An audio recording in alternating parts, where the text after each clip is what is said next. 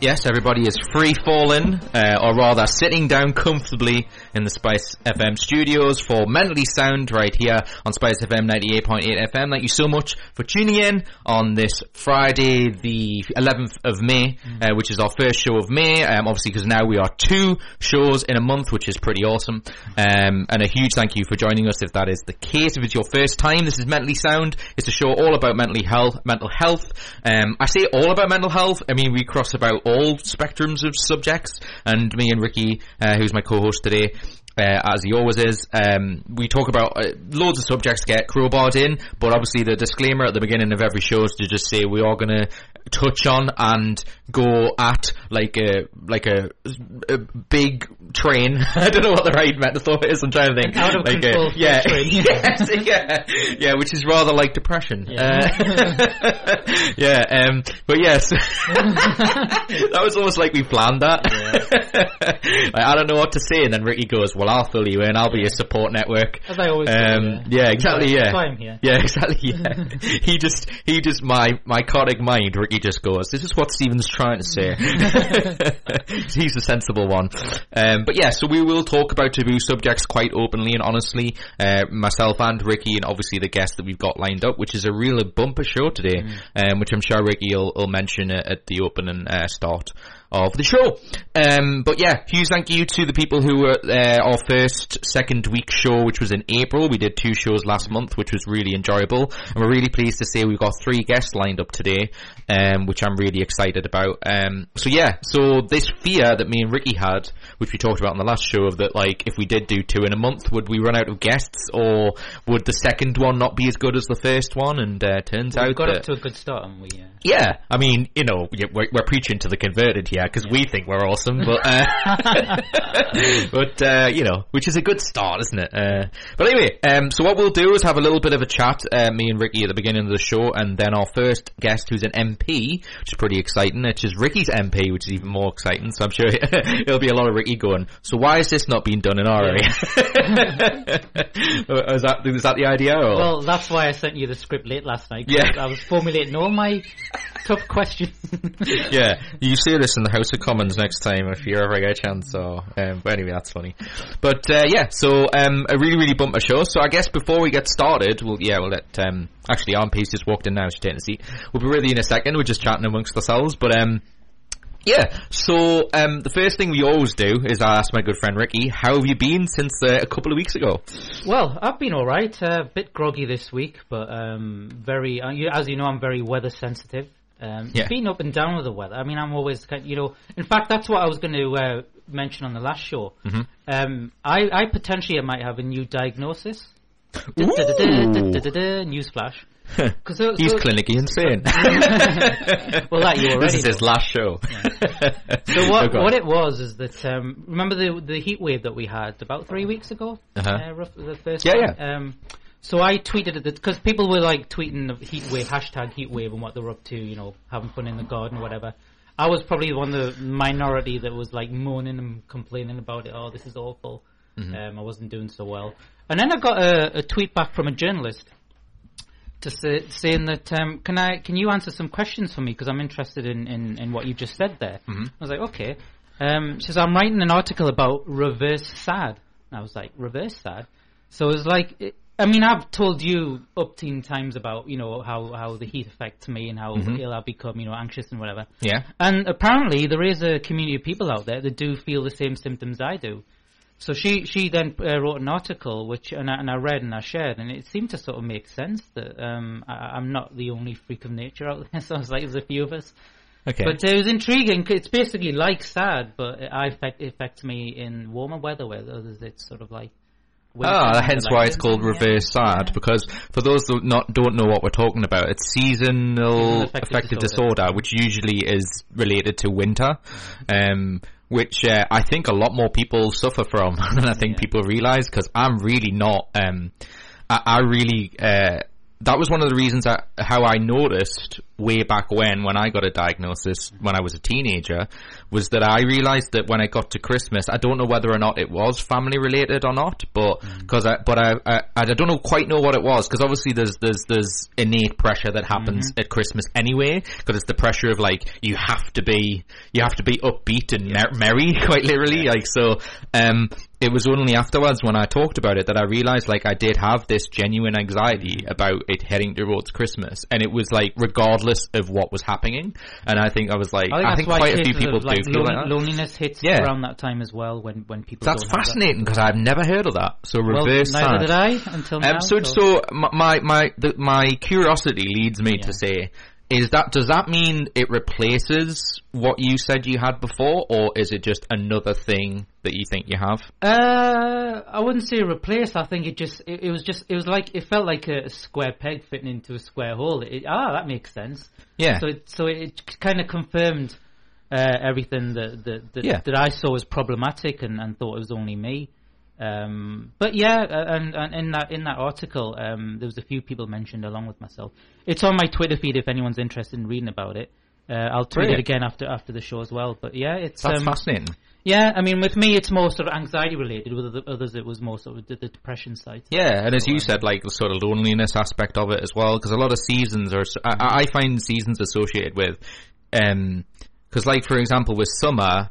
I think the connotation for that is that like you're missing out on something because there'll be loads of people going out doing things. Well, I did say that in the article as well. Like, I used to have the travel bug. Seriously, I had the travel bug, and it's been sort of really weighing down in recent years, which is a shame. But I do my best to get by.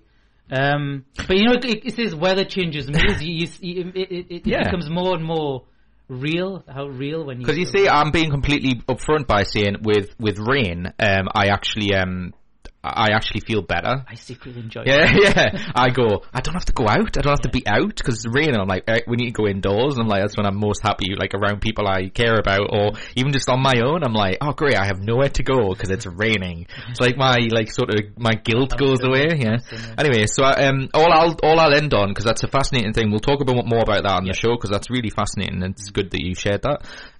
All I'll say was before I got diagnosed with bipolar disorder, quite a common way to be told that you have that is through severe depression or like some form of depression. Yeah. And obviously it's so interesting when you said that fitted me so well, because when I got told what bipolar disorder was, it was literally like describing what my life was like, and I never remembered a time not feeling that way. Because I always felt when they said depression, I'm going, but what about this time when I feel like overwhelmingly like I can't control how happy I am? It's the same principle. And then it was only when I felt comfortable talking about that side of it, because it's weird, because as Stephen Fry says about it, why would you say that that's a problem, being happy, unbelievably happy? It's not a problem. It's like you wish you felt like that forever. But it does. Being too much of anything is problematic. Well, I think it's true, because I think when people who are mentally unwell and they finally get diagnosed, it's not devastating. To me, when I got my PTSD diagnosis, it was like a relief. Yeah. Because I could finally pin it down and research it and learn about controlling behaviours and seek the right help. So absolutely. So as I say, we'll talk more about this, but we've got a couple of guests waiting. We've got John Devitt waiting. Is it Devitt? I think I'm Devitt. Yeah, I got it right the first time. I should just trust in myself, Steve. It's just me and my dyslexia going. Is that how you say it? No, I don't know. But we've got Catherine McKinnell, who is a member of the Parliament for Newcastle North. Is that correct? Hello. Newcastle North, yeah. Yeah, welcome to the show. Thank you. You're our second MP we've had on the show in our lifetime of 3 years or so. Well, I'm honoured. Yeah, thank you very much. Well, we're honoured to have you. But yeah, obviously we've got loads to talk about, but I guess the obvious question, and I know Ricky, because you're his local MP, so I'm sure we were joking before you came in that he's got like a whole laundry list of things to ask you, like, why has this bin not been sorted? All this kind of thing, but jokingly, obviously, but... Say that for another show. Yeah, exactly, yeah. But the obvious question to start with is that, saying you're an MP has a wide connotation, so can you, like, in a more specific way, say, like, what does your role involve in that sort of sense? Gosh, where to start? I know. So we start with the broader stuff on the show. Well, I would like to start by saying thank you very much for having me on this show. I'm really delighted to be on here this morning. I've actually just come from being part of the Tyne and Wear Citizens on a commission on mental health. I've been appointed a commissioner as part of that inquiry. So that's literally where I've just come from this morning. Wow. So that's been really interesting. And then later on this afternoon, after this, I'm going to be going to the Nestlé factory in Fordon, meeting with some apprentices. Right. And it's also part of, because I'm a chair of the All-Party Parliamentary Group on apprenticeships, but also I'm doing an industry and Parliament Trust internship, which is basically trying to match up parliamentarians with businesses so that we better understand business, how it works and how it functions. So I'm marrying those two interests this afternoon. So that's just a snapshot of one day in the life of me as an MP, but obviously that's here in the constituency. We're generally here on Fridays and I do my best to get out and about, meet as many people as possible. Last Friday I went to visit some different schools. Great. But then obviously Monday to Thursday we're down in Parliament in Westminster. And really the point of going out and about, meeting people, and often people say, what's the main skill an MP has to have? And they assume it's talking. And Parliament actually comes from the French word to talk, parler. All right. Which is an essential skill for a parliamentarian. You have to be able to communicate. But actually, for me, listening is a really key part. So if I don't get those opportunities and moments to go round and listen to constituents of all ages, of all interests, with all different needs and agendas and issues that they would like to see improved, I wouldn't be doing my job when I then go down to Parliament to raise those issues on their behalf. So of course, it's really matching up those two things. Representing the people, essentially. Exactly. That's something I remember being fascinated by with Billy Connolly. Got asked in an interview I saw, which I thought was really interesting, that he says, like, in majority of countries that he's been in terms of government representing the people, he found that the most disappointing, in the quite a lot of governments, he wasn't necessarily speaking about the UK, but just in all of his travels, that they never represent often the people and the stuff that people actually want. It's always like their agenda and what they aspire or what they think people want. So it's always nice when we do stuff on this show, because we talk to like grassroots organisations a lot of the times, and when you find out like what people ultimately want, and I've worked for a couple of charities as well, and it's really nice when you talk to people and go, look, what actually do you want? I often find the principle of people don't want very much, they just kind of want to be looked after. And heard though, and I find, for example, being on this commission this morning, the Mental Health Commission, that I do a lot of work in Parliament. I have been on the Education Select Committee. We've had an inquiry on mental health and children in school. I am on the Treasury Committee, where we look at how the government invests its taxpayers' money. And, I've been campaigning on that for breathing space for people who are in problem debt, but also have mental health problems, and they need a bit of breathing space to actually get their debts in order and not to be pursued for those debts. So there's lots of different aspects of mental health that I work on in Parliament, but ultimately by being part of this commission, I'm really getting to hear from the coalface, from young people we heard from this morning, from people that work in mental health advice services, mental health professionals, about really what would make a difference and what we need to change to make these services better. And some of it is for local people to organise in better ways, but a lot of it does come back to government and how we fund these services and how we better organise them and how we prioritise them within the legislation and the framework. So there is a big job of work to do in Parliament. So bringing those two things together and being able to actually be part of that listening process, but then translate it into action, it's a real privilege to be able to do that. So what was the purpose of this morning's meeting? Because I know the Tyne and Wear Citizens, I think you had an inauguration meeting at the Tyne Theatre, was it a few months back? Yeah. Is it to collect all these sorts of voices and research and then lobby Parliament on mental health So it doesn't have a fixed agenda in that sense. Mm-hmm. It is very much the organising of ordinary people, grassroots, to come together to decide how they might bring about change, how they might organise together to bring about that change, and then they decide how that change can best be delivered. So they've broken up into smaller groups. They've decided which areas they want to look at. They've happened to involve me in their commission on mental health, but there are other commissions on, better race relations, and for young people as well. And they decide. So basically, I'm in their hands, really. Right. I'm part of the commission. I'm there to listen and to contribute, ask questions, but I'm also there to receive the recommendations. And if they come back and say, right, this is what we would like to see in Parliament, then I'll take that away with me. But it's not for me to decide. Okay. It's really coming up from the grassroots, which I think is a really innovative, but also very powerful way of bringing about change. So how long have you been an MP for? I've been MP since 2010.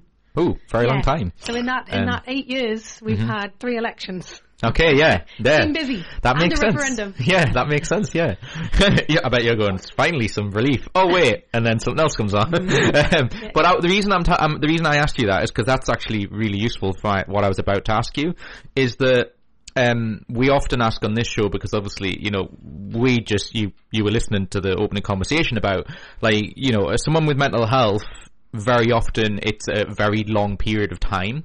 And so obviously the period of time that you've been as MP, I'm interested to ask you, how do you think it's progressed over the time that you've been an MP? Do you think government are more involved than they were before? Just based on your experience of being an MP? So in some ways, I think things have improved. So I think that there is much more focus now on mental health. I think people are more trying to become more comfortable about talking about mental health. I think quite a lot of MPs have been really brave and outspoken in talking about their experiences, which I think is always very, very powerful, because that is part of the challenge of just it becoming as normal to talk about your mental health as, your sore leg, which I've got at the moment, so I relate it to that. But in other ways, I think things have got a lot worse. And I want to try and sound upbeat. Yeah. Because I am a sunshine person and the sun is shining. But I do think that things have got a lot worse. I think that the number of young people that are experiencing challenges with their mental health has grown significantly. And I know that statistically. I do have some statistics on it. And I think a lot of that is to do with how we're changing as a society. I think social media, I think the pressure that young people are under. I think the education system is putting young people under a lot more pressure than I was at school, and even, before some of the changes that have come through since 2010. But also, I think the funding for services has seriously decreased. And I've been around schools, and some of the head teachers literally are almost in tears when they talk about some of the funding cuts they're facing and the choices they've had to make. So cancelling school trips, cancelling some of the extra activities that children used to be able to do, cancelling the school counsellor because they just can't afford it and they have to fund the core teaching. The basic, and I think schools are amazing, and I love going around visiting schools and seeing what they're doing, but we can't deny that some of the funding cuts are having a big impact on some of these extra services that, let's be honest, are fundamental to actually having that child have a good education and be happy and be a rounded, resilient individual. I'm so pleased you said that. So I think we've got a big job of work to do to deal with the massive strain that our public services, our education and health services are under. The fact of having counsellors in schools it sounds relatively new, but to hear that being cut is one of the first things quite sad to hear. But on the point of schools, because you've been one of the few MPs who pushed through debates and motions within Parliament about mental health being part of a curriculum. Can you tell us a bit more about that? What you've been sort of... Yeah, so it was part of the inquiry that we did as a cross-party, so this is not a party political thing, cross-party group of MPs. We did it with the Health Select Committee, Education Committee, and one of the recommendations was that yes, we have PSHE, personal social health education, 1 hour a week perhaps. But that's not enough. We need to embed this sense of our mental and physical well-being into the very basics and into the very heart of the school life and school curriculum. Affect kids there, be it social media, cyberbullying, that kind of thing, and then having any help to. As an offshoot from that, no help there is. And I think the children need that help and support. They need to be helped to build that resilience, because ultimately you can't control the internet. You can't control what they say to one another on social media. You have to give children the tools to be resilient and be strong and be discerning as well about what they expose themselves to and what they expose other people to. But also that you've got to help parents as well, because a lot of our kids are better on this technology than the parents are. So I think the school's got a real responsibility, but also I think ultimately it helps them in their educational outcomes, because that's what schools care about. Are you also advocating that mental health could be a subject to be taught then, as well as just having it there as a means of help? Yes, I think it should be more. I think it just should become a more naturally talked about aspect of life, and it comes into all sorts of subjects and all sorts of discussions, and it just needs to become not some particular subject that you talk about at a particular moment, but actually your mental health is as fundamental as your physical health. In fact, the two are completely connected, and it should just be talked about and I think schools need to be helped and supported to be able to do that, and for it to become a very natural, normal part of life within that school environment. There's a couple of things you said as you were talking there that intrigued me, because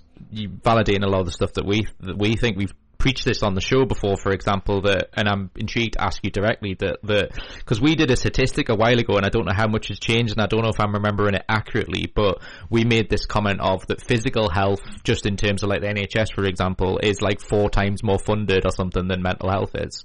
I can't remember exactly. It's something like that, but it's a lot more times than mental health is. Mental health is treated, because I remember the Conservatives did a bill that we talked about on the air once, that they said that they were going to increase funding and like start looking at it like mental health should be on par with physical health. And I guess I'm asking from like a grassroots sort of school level, is that we preach that like physical mental health should be on side like sex education, and that it's the same principle, in that, because even if you don't like sort of just say it as a separate mental health issue, it's like I find this interesting that the people don't seem to regard like the consequences of actions a mental thing, which it clearly is. So like, just to take sex as an example, it's like even if it was just like one night standy type thing, it still has a mental aspect to it, and so wouldn't it make sense to approach that subject with exactly the same desire as you would in a physical way? And that's I'm just interested to know your thoughts on that. Yeah, and I think a lot of schools are quite good at dealing with the education around, relationships, and that's to do with your mental and physical and how you interact as individuals, and you can do that in a really age appropriate way, that about personal space and respecting one another's physical boundaries, and also how those relationships can enrich, but also how you can damage relationships with particular actions and behaviours. And I think all of that, I think from the age of dot, children need to grow up with that understanding of how their actions impact on others. And I think that in itself will have a big impact on their resilience and their mental health as well. But I think you're absolutely right about the funding issue, and the government does say a lot of the right things about the parity of mental health, that we need to put them on the same level. But ultimately, unless you ring-fence funding for mental health, it will get swallowed up into the kind of general NHS budget that is already weighted towards physical health, but also is absolutely under strain itself.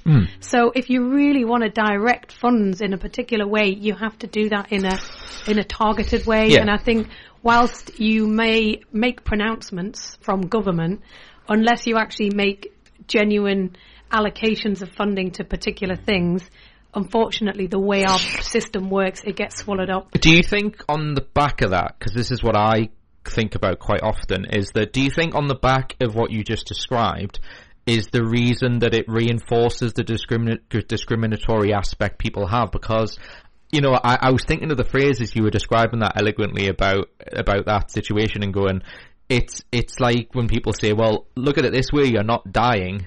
And yet, I kind of think of that and go, well, in a physical way, maybe not, but in a mental way, some people do end up feeling like that, because I often say, because we talk about prevention on this show all the time, and the thing is about, the great thing about prevention, which is why it should be the way you approach things, is prevention stops a short-term problem from becoming a long-term one.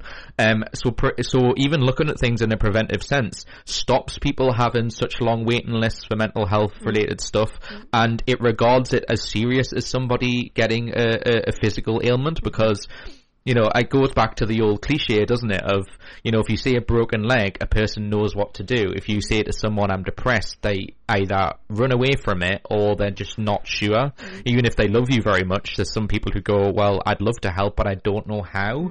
Does that not convey the ignorance of it, or the lack of understanding about it, I guess, is a better way of phrasing it. When you say not dying, but the biggest killer of young people under 35 is suicide. Exactly, which is horrendous. We talk about it on this show because in the Northeast it's the worst, isn't it, for males in particular. And also one of the things that came out really strongly from the Commission this morning was that you have to be in crisis, really, before you get help. And there are so many people, you know, if you had more support within a school environment, you could probably challenge, tackle, or find the medication or the solution, or the, you know, the space to explore what the issues are before it gets to crisis point. And actually, if you dealt with the issues when people are younger and in a, you know, a more potentially supportive environment of school, you know, hopefully at home, that you will actually prevent those situations escalating into adulthood. Because 75% of adult mental health, you know, started in childhood. And so if you ploughed that resource into those young people, you may not even have, you know, or the adults with mental health conditions will have the support they need and will have whatever medication or therapeutic support that they need. So it doesn't make sense not to put that investment in. Of course, to those young people. Like saying hallelujah, because that's what we've always been saying. We've been talking about this forever. You say it much more eloquently than we. But it's good because you obviously being a member of Parliament is obvious as is the sound, is that it's putting it into practice is the most difficult part about it, because we can sit here and be these philosophical people like me and Ricky are going, wouldn't it be great if, but you know, this is the whole idea of that it is all about people power though, essentially, and it's to give you the power to do it. So, so that's ultimately what our goal is to signpost people to go, because as you were describing that, I'm sure Ricky was thinking the same thing, is that like, I was sitting here going, wouldn't it be great for a child in school right now to basically say, I have a mental health issue, and a teacher would go, okay, and signpost them to like a counsellor or something that was on premises, and that from that day on, they got help that they needed by just declaring that they have the problem. Because I think it's a kiss of death, because the fact that the help isn't there, people are more or less likely, I think, to openly admit they have a problem because they know it's defeating. And I think even take that one step back, because I completely agree with you. That is the ideal, that we would have that.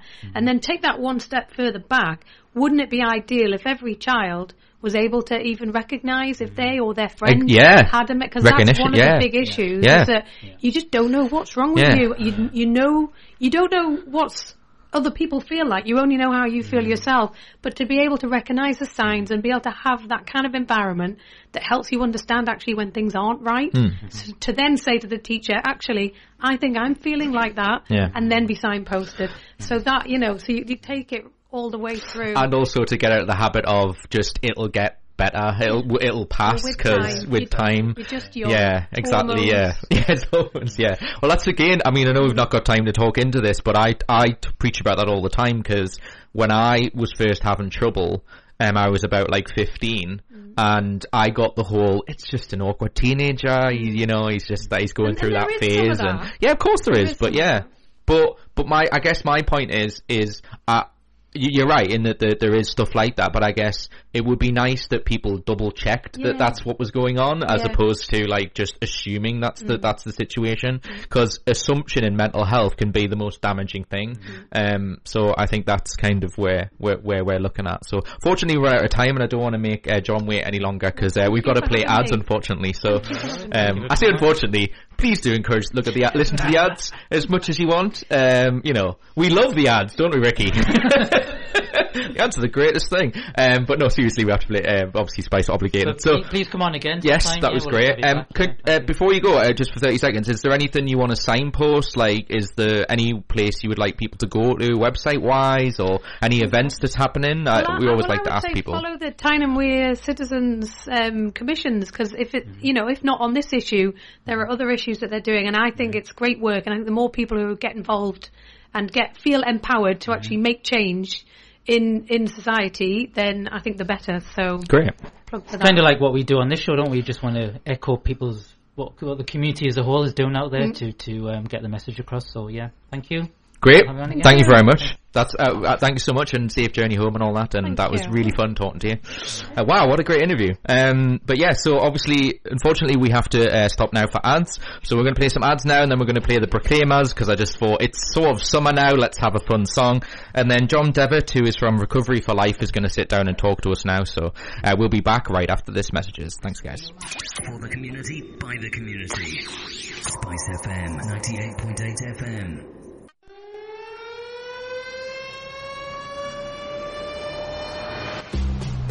Newcastle Miller 2018 20th year anniversary. The biggest multicultural festival on Tyneside. Bigger and better than ever before. Taking place on Sunday the 26th and Monday the 27th of August bank holiday weekend at the Exhibition Park, Newcastle City Centre. For more information, log on at newcastlemiller.co.uk or search us out on Facebook. मोहतरम सामीन, गुज़श्ता साल हम आपके लिए dates for Syria लेकर आए थे। इस साल इंशाअल्लाह हम डेट्स फॉर सीरिया, फलस्तीन और पाकिस्तान लेकर आ रहे हैं। 1 किलो खजूर की कीमत सिर्फ 10 पाउंड रखी गई है। तमाम मुनाफा आपकी पसंद की हुई चैरिटी को जाएगा। ऑर्डर के लिए टेलीफोन नंबर 07522976002 पर राबता कीजिए। आपका ऑर्डर इंशाअल्लाह माह रमजान से पहले आपको मौसूल हो जाएगा। मजीद मालूमात के लिए हमारी वेबसाइट www.thedateproject.com पर राबता कीजिए। शुक्रिया। Sick of the same old radio sound? Then you need vibrant radio. Spice up your life. Spice FM 98.8 FM.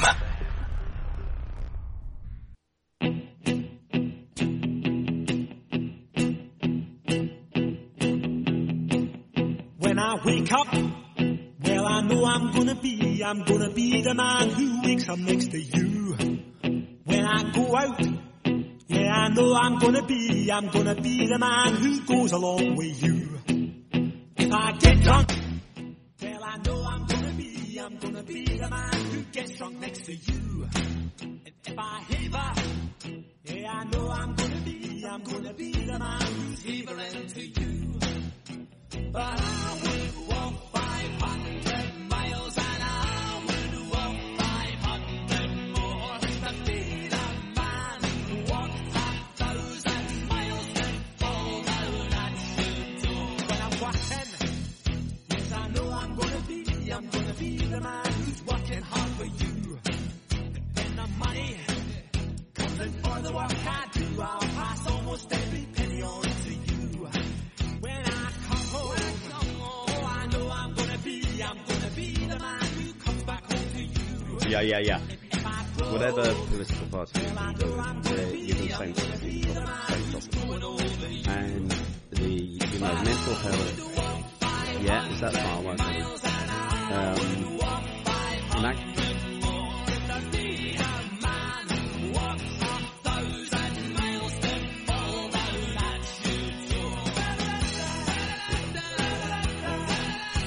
Do it again. Hey, you don't sound very loud at all. Is that me? Hello. Oh, this is wrong. This has got the wrong number on. That's me. Hello. I thought that was me. When I'm lonely, well, I know I'm gonna be the man who's lonely without you. And when I'm dreaming, well, I know I'm gonna dream about the time when I'm with you. When I go out, well, I know I'm gonna be the man who goes along with you. And when I come home, Hello.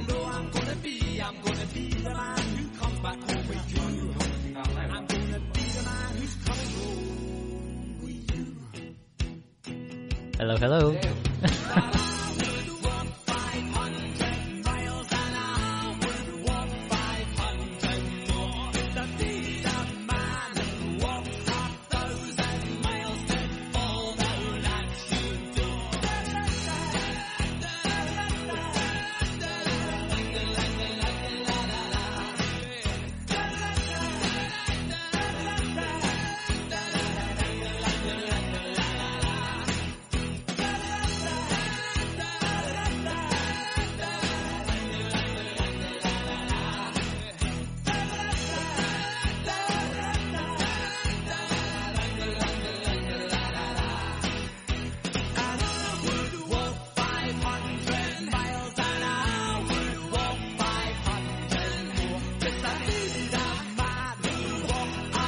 Come on, everybody, let's admit it.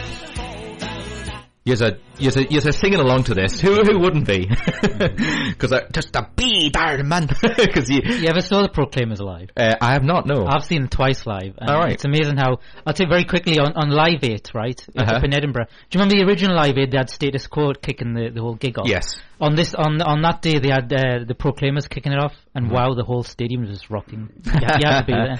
Rocking. Well, I remember. I think we've talked about this before, but aren't I right in saying that?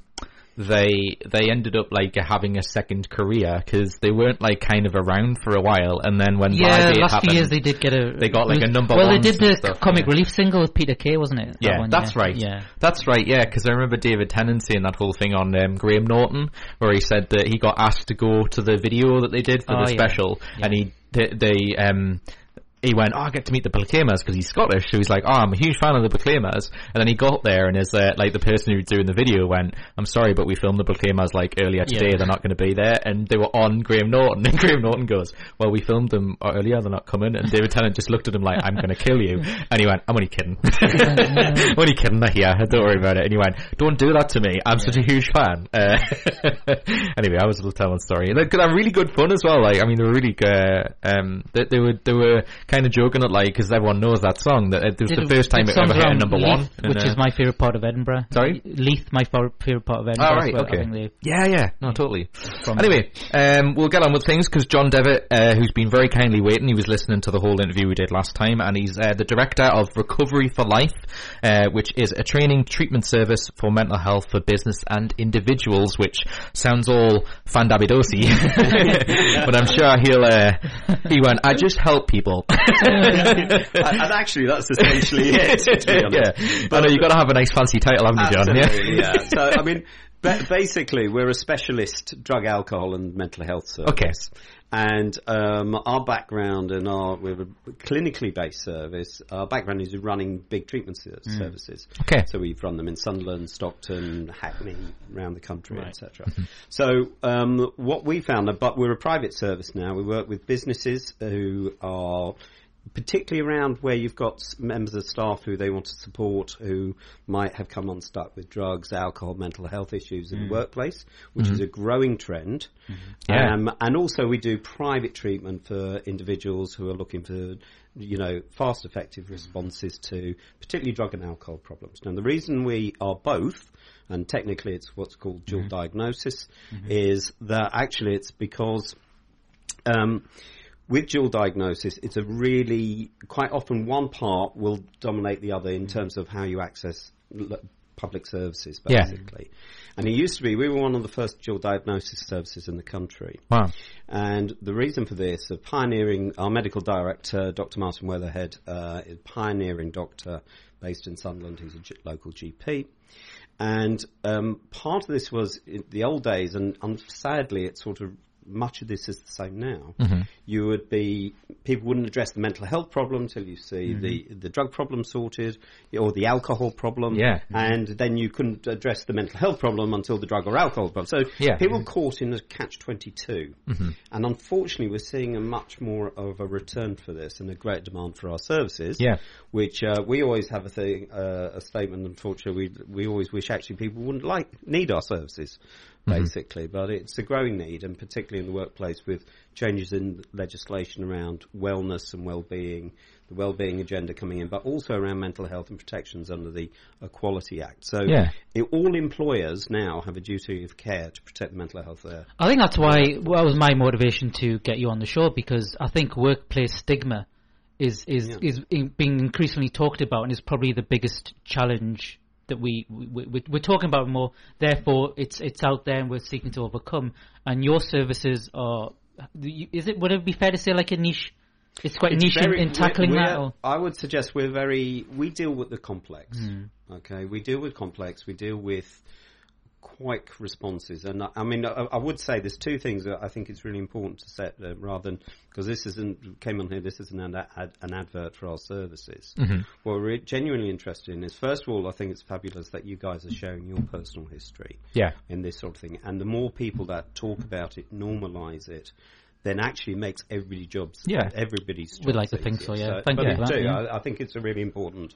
Just to clarify context, because you might find this interesting, is that when we first started this as a community project, that was kind of something we spent a great deal of time thinking about, because I mean, fortunately, you know, I know Ricky's like we both have worked hard on being capable of, because it is hard to be open about it some of the time, and sometimes, you know, you get a bit sick of talking about it, but we kind of did understand, I guess it's a little bit of intelligence about the situation, is to say, if we're going to have people on to want them to be open, it would be kind of silly, especially with our history of mental health issues, to be guarded about that, because then that encourages guardedness for people who come on. Whereas if they see, like, the opening bit of me and Ricky talking about how we are and being incredibly open, it sets a precedent for anyone to talk about it afterwards, you know? And I think the issue of actually helping to break down stigma is probably the biggest thing that, you know, the most effective thing we can do. Because then it opens up the further discussions. So we work with a number of really good organisations. We always highly recommend the mental health first aid courses that Mind run in particular. And we work very closely with their sort of commercial arm, which is Be Wellbeing. They've got a centre in Newcastle. And, you know, they're really worth talking to. So we're... and particularly next week is Mental Health Awareness Week. So we're doing a number of sessions. We're doing at Newcastle Airport, for example. We're doing one at the Be Wellbeing Centre. And one of the issues, and the theme for this year, is about stress coping at work. Now, one of the interesting things, the reason people say, well, you're a drug and alcohol clinic, you know, where does this cross over? Well, the reality is you're not going to be able to separate the issues. Where you see drugs, you see depression, you see anxiety.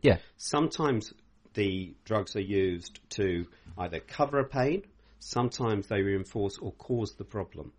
And there's trying to untangle that is where the skill lies. Exactly, So where you look, and really what we see, particularly in the, I can think of, we're very discreet. We don't talk about the companies that we work with without express permission. Of course, But what's really interesting, since we started doing this, really, we stepped purely into the private sector about a year ago, is that absolutely everybody who's come to us, either sent by a company or paying for themselves, has basically attended showing...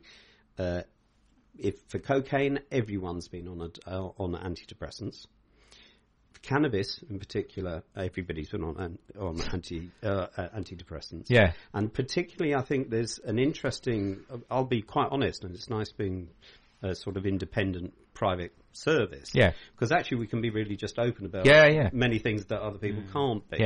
Of course. So, for example, the whole debate around cannabis and legalisation is irrelevant, frankly, from our perspective. What we're interested in, how does it impact on that individual? So you set your own guidelines in that sense? So we do. Now, we actually exceed NICE guidelines with Department of Orange. The Department of Health Orange Book is our sort of Bible, basically.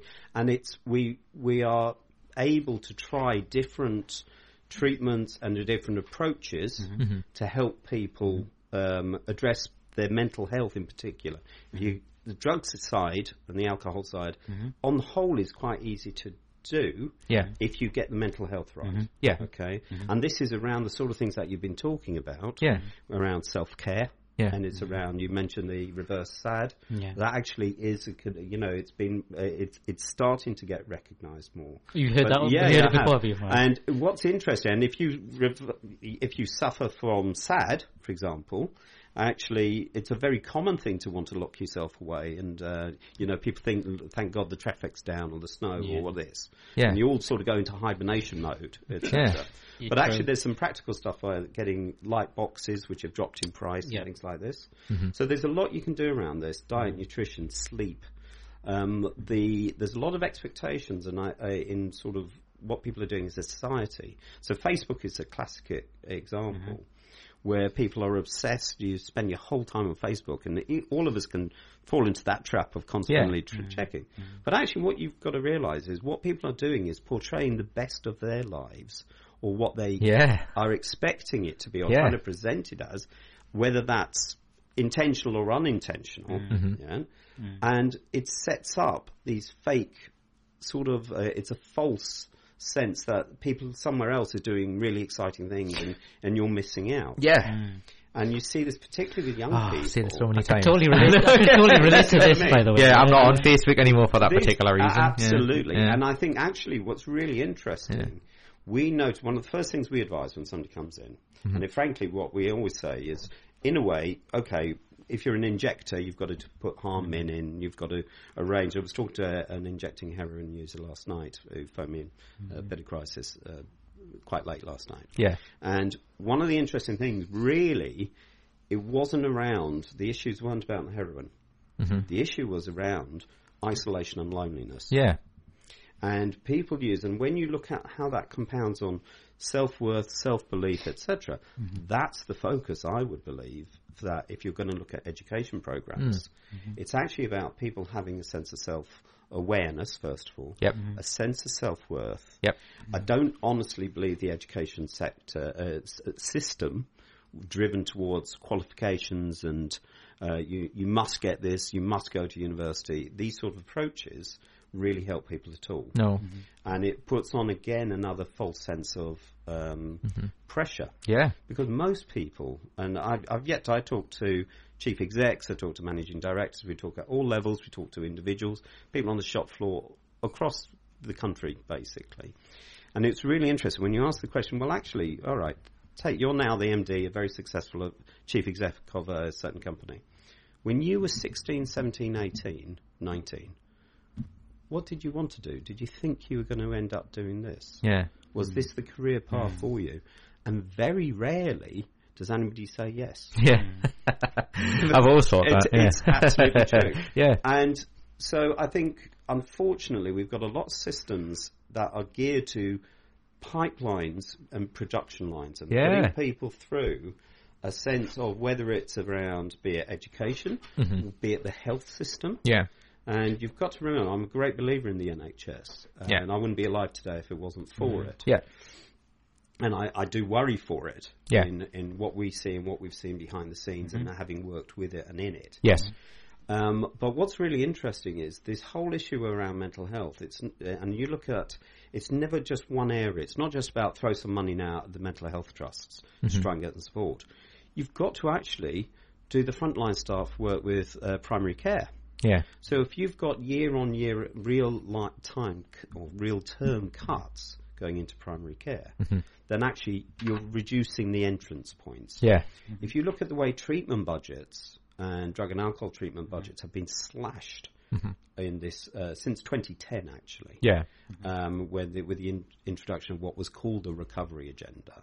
And actually what you've seen is a lot of the commissioning for those services moved into local authorities. This is a national picture.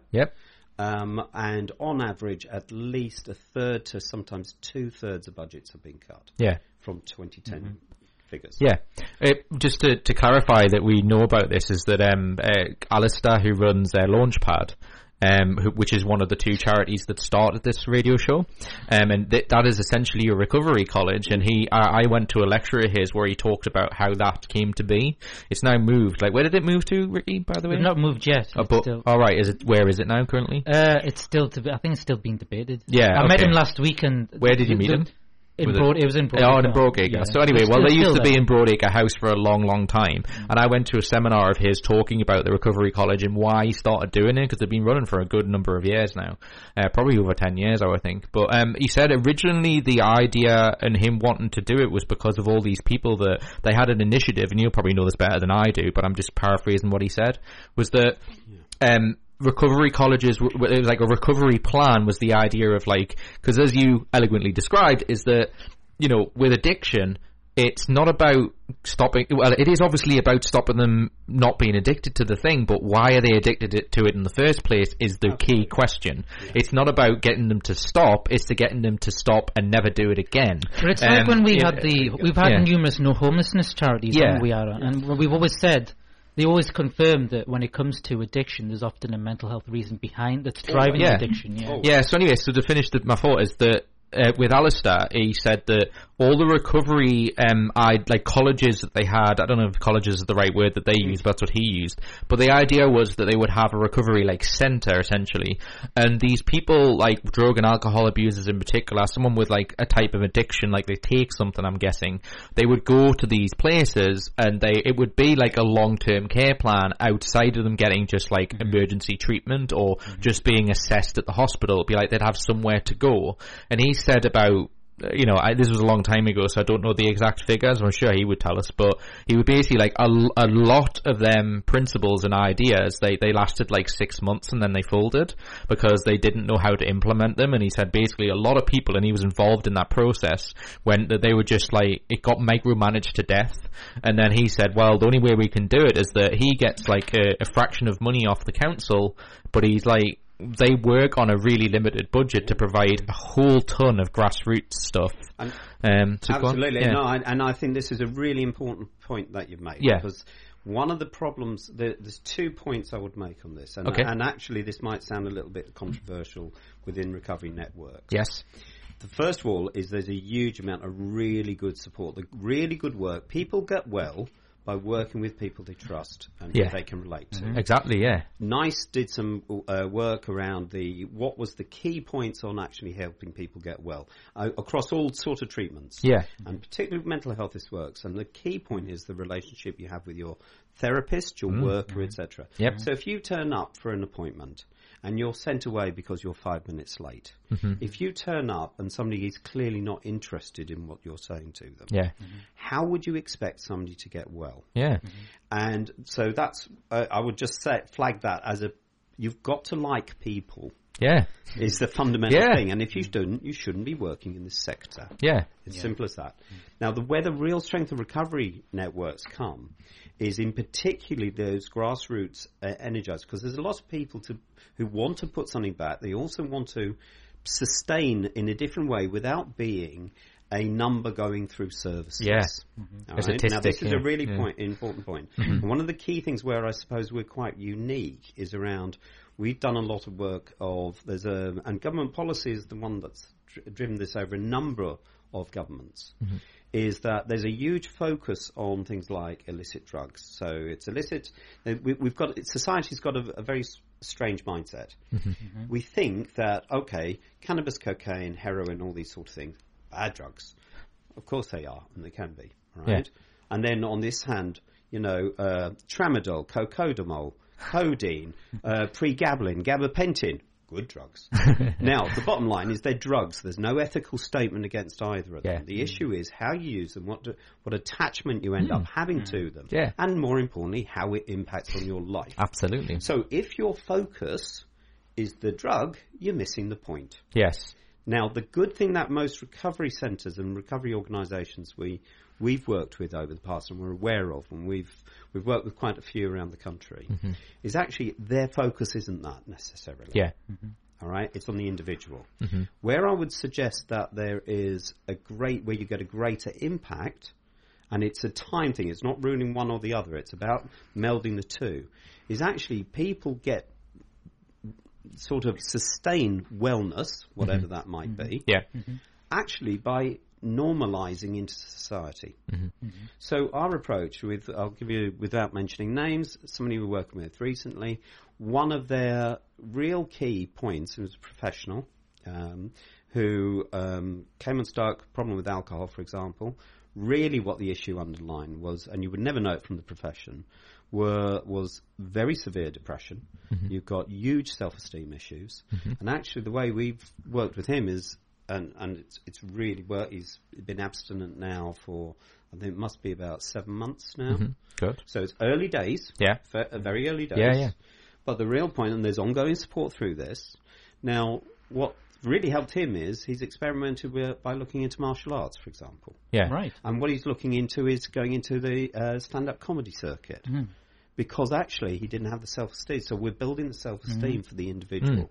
Does this make sense? Yeah, now, of course. Yeah. That seem like stepping stones in a way. It does, but what wouldn't help him and wouldn't suit him, is going to an alcohol meeting. Yeah. Yeah, so there's horses for courses. And the real point, I think you can say, there's no magic bullet. Yeah, everybody's individual. So why would you only have one approach? Yes. Now, no size fits all. Absolutely, and if you look at your own experiences, they're totally different. Yeah, you can share certain examples, but what worked for you won't necessarily work for you, and vice versa. Exactly. Does that make sense? Something I always preached as well. Yeah, we always say on this show, it's like, I always use my bipolar disorder as a good example of this. It's that if I had, like, you can put any number of value you want on it, but let's for argument's sake say I have 1,000 people with bipolar disorder in the room and I'm one of them. There's a very likelihood chance of, like, you'll have similarities, like you say, but it fundamentally won't be that you'll find someone with exactly the same therapeutic techniques or whatever it may be, because I can tell you a good example from my own experience. When you were talking about going to meetings or something like that, I found going to, and I wrote a blog about this that I got criticised about, but obviously I was expecting that to happen because I thought, I'm going to say this because I actually generally believe this to be true. I just said from my point of view, I find going to, like, meetings where everybody has the same illness as you a little self-defeating, or at least it did in my opinion, because you usually find in them meetings it's all about, like, as well, because the point that you raised about self-esteem I think is a really, really significant one, because you find that the person who is more, like, how to phrase this, like, who is more inclined to talk about their problems, like, overbears the group, and it's always about one person letting off steam and not the whole group, and it's really hard to, like, get a situation in where you get, like, you know, like a bit like I guess Alcoholics Anonymous has kind of looked that way, where, like, well, now this person's going to tell their story, then this person, whereas if you get, like, a group with a particular disorder, mental health related type thing, is usually you find, like, one person overbears them because they're comfortable expressing it, whereas you'll get a person who's going to that meeting. What if the person, I guess I'm talking about different personalities and how you handle it. Yeah it is, and I think the key point with these sort of issues is it comes down to, as always, about the skill of the person who's leading that group. Yes, exactly. Now, one of the, again with budget cuts, one of the problems that happened with being mental health services and others, in many ways, that a lot of very skilled people left this basically because they were too expensive. Yes. So people shed staff, etc. One's not in this region. I know one service lost 4 out of 5 professionally qualified staff. Yeah.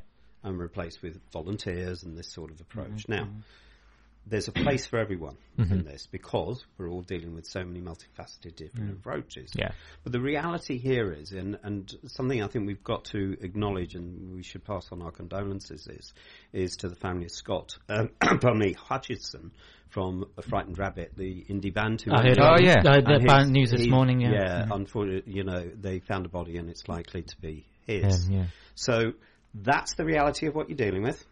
Okay, and so when you're looking at those individual sort of situations, you can't just have a block approach coming in.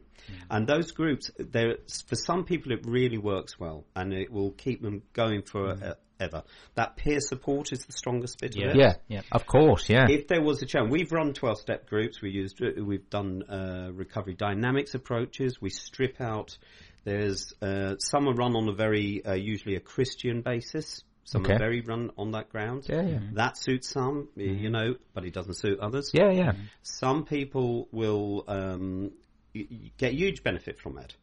The question we always ask, though, is actually, and what you've got to be so careful about is transferring any dependence, from a mental health perspective or from an addictions, a relationship the attachment side to another thing that in effect can be, a positive attachment. I'll give you an example of the best bit of recovery we came across. Well, I was just going to ask you to hold that thought, because are you pressed for time at all? No, I'm because it's hit the hour now and I need to play ads, but if you want to stay for a little bit longer, you're more than welcome to. Great, well what we'll do now then is we'll just play ads on the hour, because what we're going to do is mental health news, but we'll crowbar that in while we talk to you, if that's alright. Yeah. So is that okay with you? Yeah, absolutely. Because it's just fun, fascinating talk. I mean, we've not even started. There's more to talk about. I was going to play some ads now because it's on the top of the hour. We're here till 2 p.m. Obviously, if this is your first time listening here on Mentally Sound on Spice FM 98.8 FM. So we're going to play More Than a Woman by Tavares. How do you say that? Tavares? I don't know. Tavares? Something like that. You'll recognise the song when I play it. Oh, I know the song. And we'll play some ads, and we'll be right back here on Mentally Sound on 98.8 FM, Spice FM, right after this. 24 hours a day, 7 days a week. Spice FM 98.8 FM. मैं निकला ओ गड्डी लेके ओ नवी गड्डी ओ वेखिया मुड़िया मेरी नवी गड्डी वाह चाचा any वधिया नवी गड्डी कित्थों तू लेके आया वो किस्तां ते लई आ जस्सी ते क्रिस ने अपनी नवी कंपनी खोली आ फाइनेंस कंपनी मैं उन्हां को गया और उन्हां नाल गल कीती उन्हां ने मैनू रंगे रोवर देती ओ चाचा पर तेरा ता रिकॉर्ड ही इन्ना माड़ा वा ओ कोई गल नहीं तू जाके उन्हां नाल गल कर ओ सारेयां नु क्रेडिट लेके दे सकदे नवी गड्डी चाचा रंगे रोवर नहीं Range Rover. Acha, balle bhi balle. If you've been refused car credit, then come and see our finance team at WeFinanceYouForMore.com. Call Jussie on 0800 917 8013. Visit our Scotstood Road showroom or log on at WeFinanceYouForMore.com. मैं निकला ओ गड्डी लेके ओ रस्ते पर ओ सड़क में एक मोड़ आया The Glasses Factory stocks men's, ladies and kids' glasses in the biggest brands like Armani, Ray-Ban and Police, to name but a few. Why not take advantage of the Glasses Factory 2-for-1 offers from £60? See for yourself. The Glasses Factory, 498 Westgate Road, Newcastle. Call 0191 273 8460. Log on at glassesfactory.co.uk or search us out on Facebook. Sick of the same old radio sound? Then you need vibrant radio. Spice up your life. Spice FM 98.8 FM.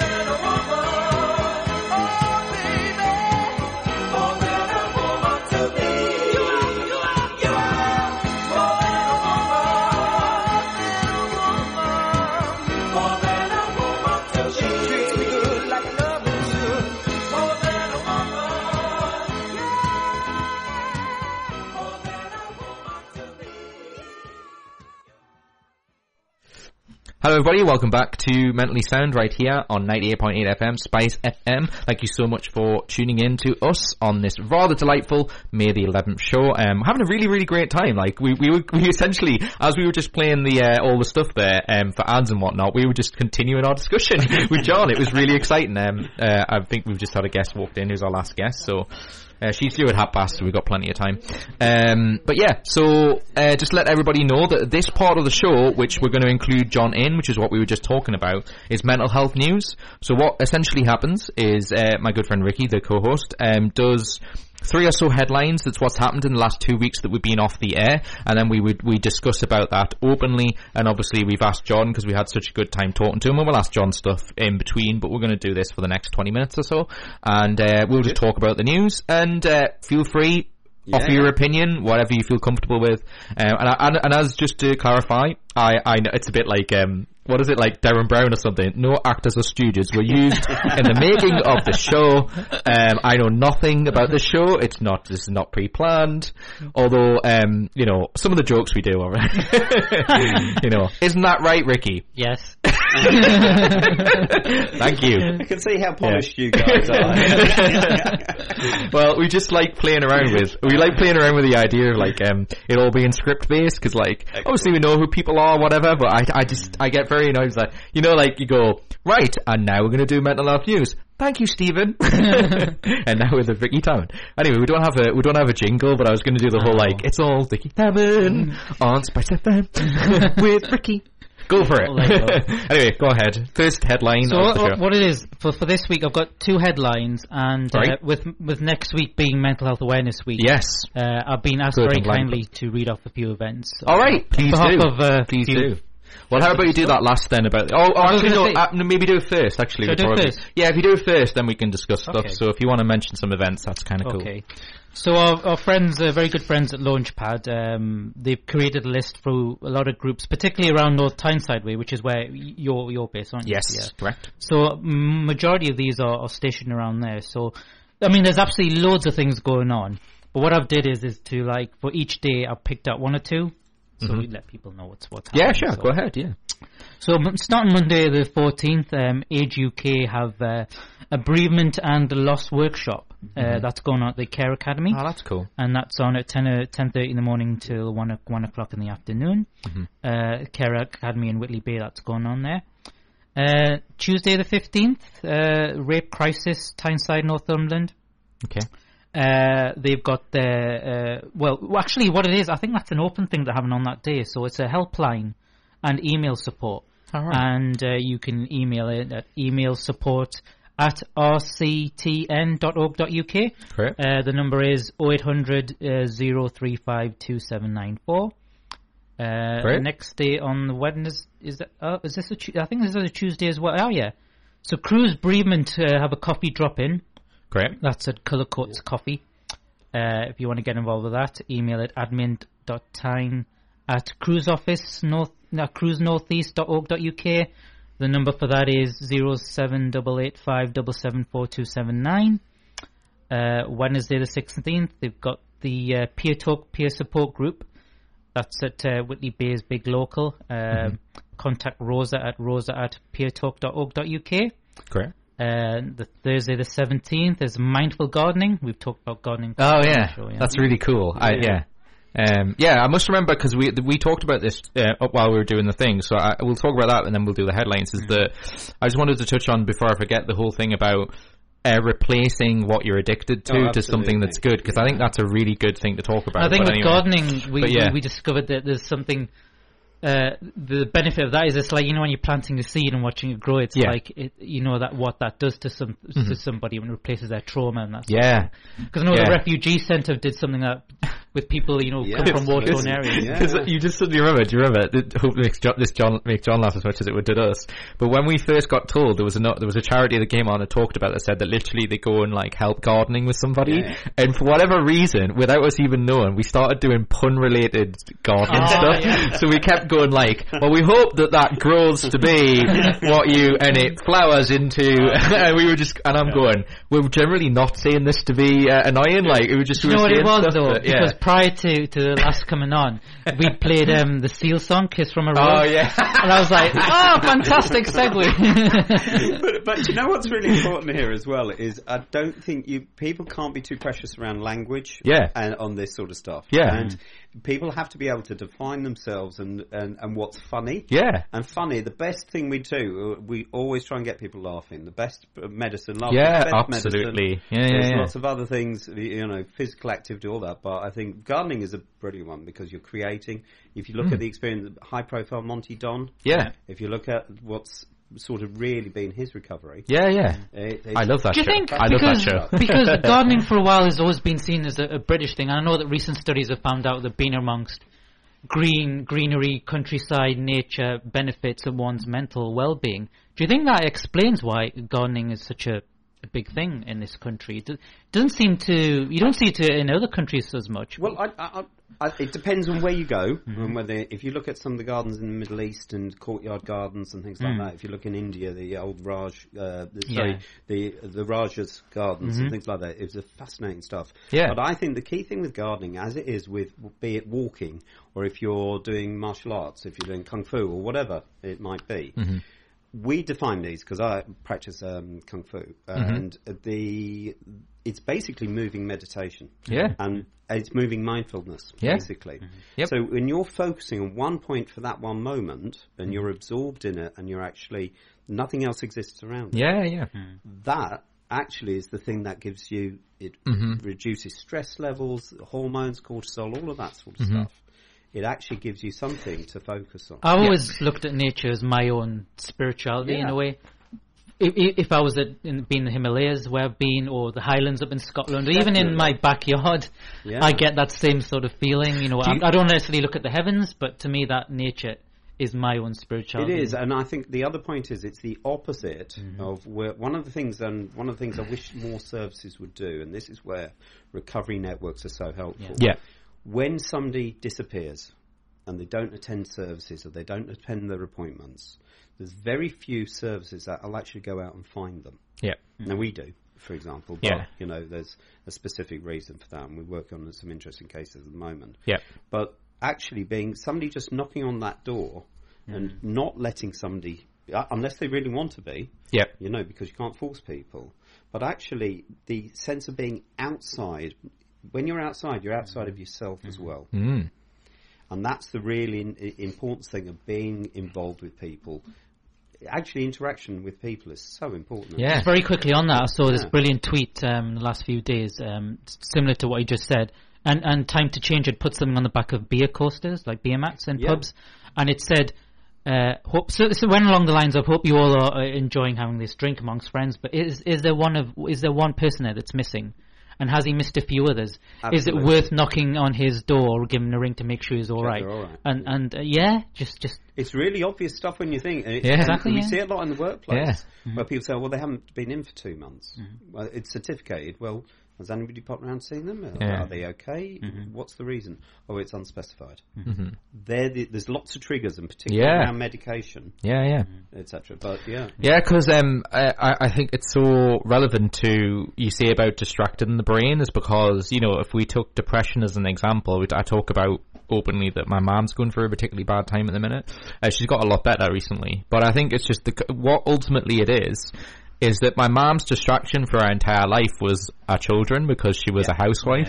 So the idea of once I moved out a few years ago and she dealt with things because she's got Parkinson's, so she goes to a lot of Parkinson's UK things.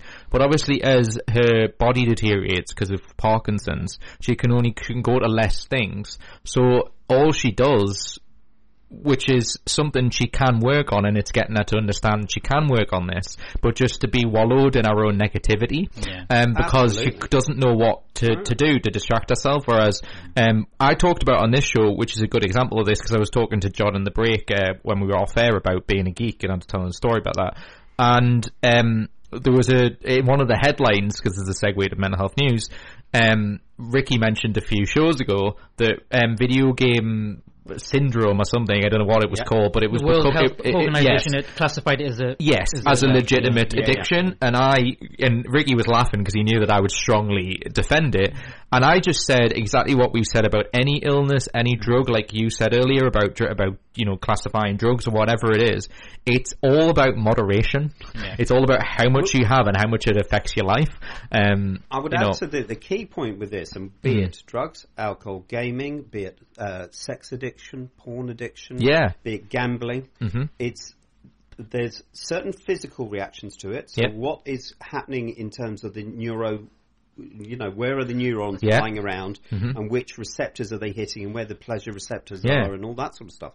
But the real point is then what the attachment is to that. Exactly. And when you hear of, particularly you read these stories from Japan and people are shut in for literally days on end. Yeah, of course, there was something about the level of nutrition amongst gamers apparently is terrible. It's terrible. Yeah. But see, Again, I'll flag this, and cannabis is a really good example on this. Yeah, people take cannabis because they're feeling stressed, or they're feeling upset, or it helps them chill out. Yes, that in itself then triggers firing around the neurons. So the only way you can relax is by doing this. By taking and actually, it again, what you're doing is breaking those behaviours, and that creates a void. You've got to fill that void with exactly what you flagged up earlier.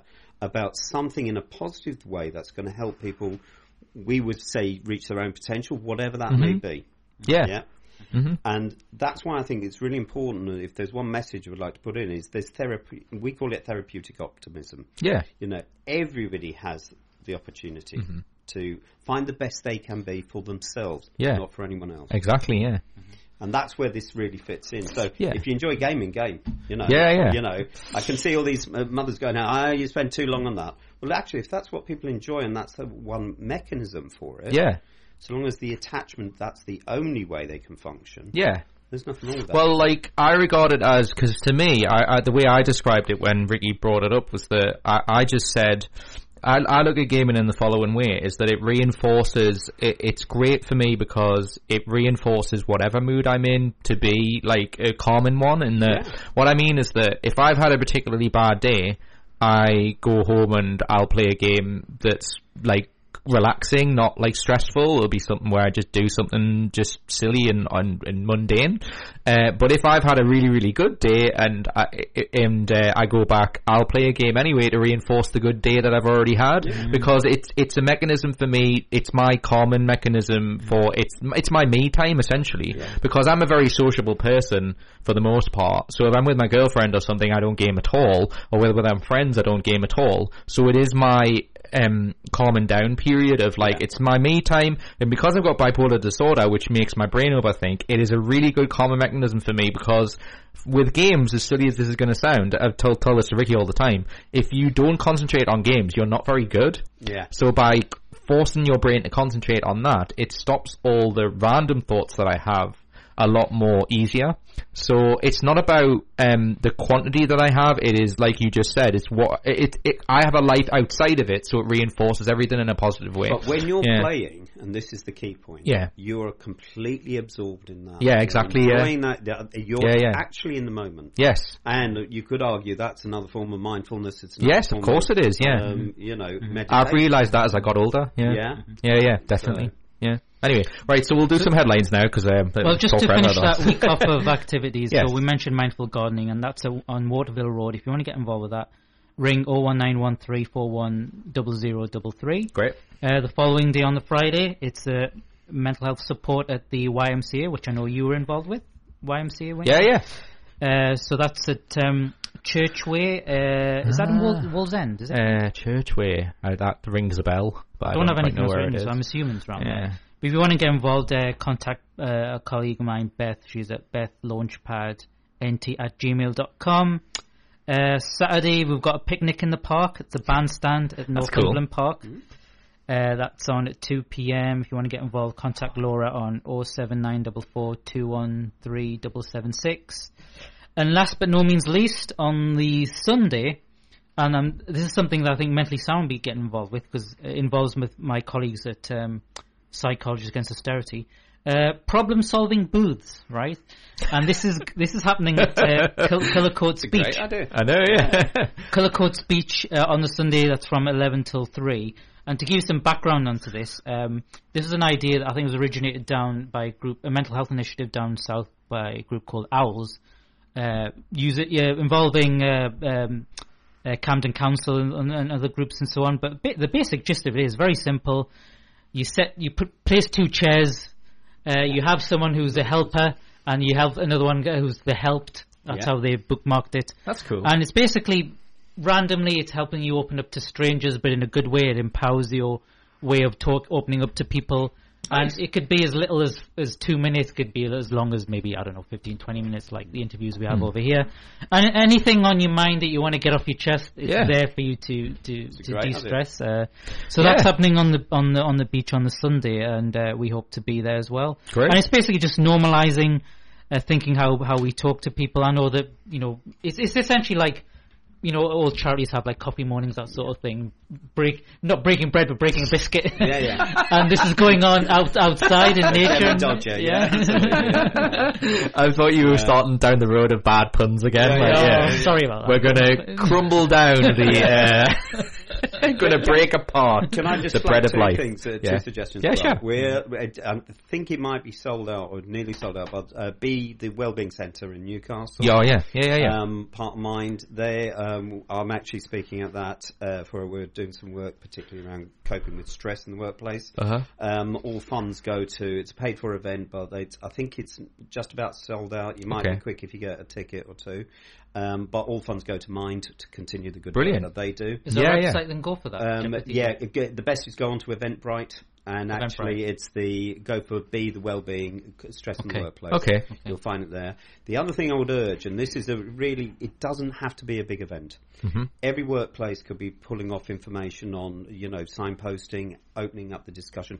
Every school could be raising it in their assemblies in the mornings, just saying about it's this week, that week, etc. There's loads of great resources online. Just Google it yourself. It's that simple. Yeah, that's the huge advantage of. I know that we say about social media, and we had the interview we did with the MP earlier about the negative aspects of social media, or like I guess the internet in a more wider context. But it's great the information that is available by you just search engine something. It's like with everything, there's good and bad and everything. Of course. Right, do you want to do some quick fire headlines? We've got 5 minutes, and then obviously I don't want to keep Sarah waiting too long. So apologies, but. Things you have to do in radio. So this relates to one of the events that I mentioned off, but going back to mindfulness and gardening again. Okay. So Brixton Fire Brigade down in London, they've got their own they've got their own little garden space which they use to help colleagues unwind, reflect, and de-stress. I imagine there's people in certain trades. I mean, imagine you're being a fireman. Imagine a trauma. Yeah.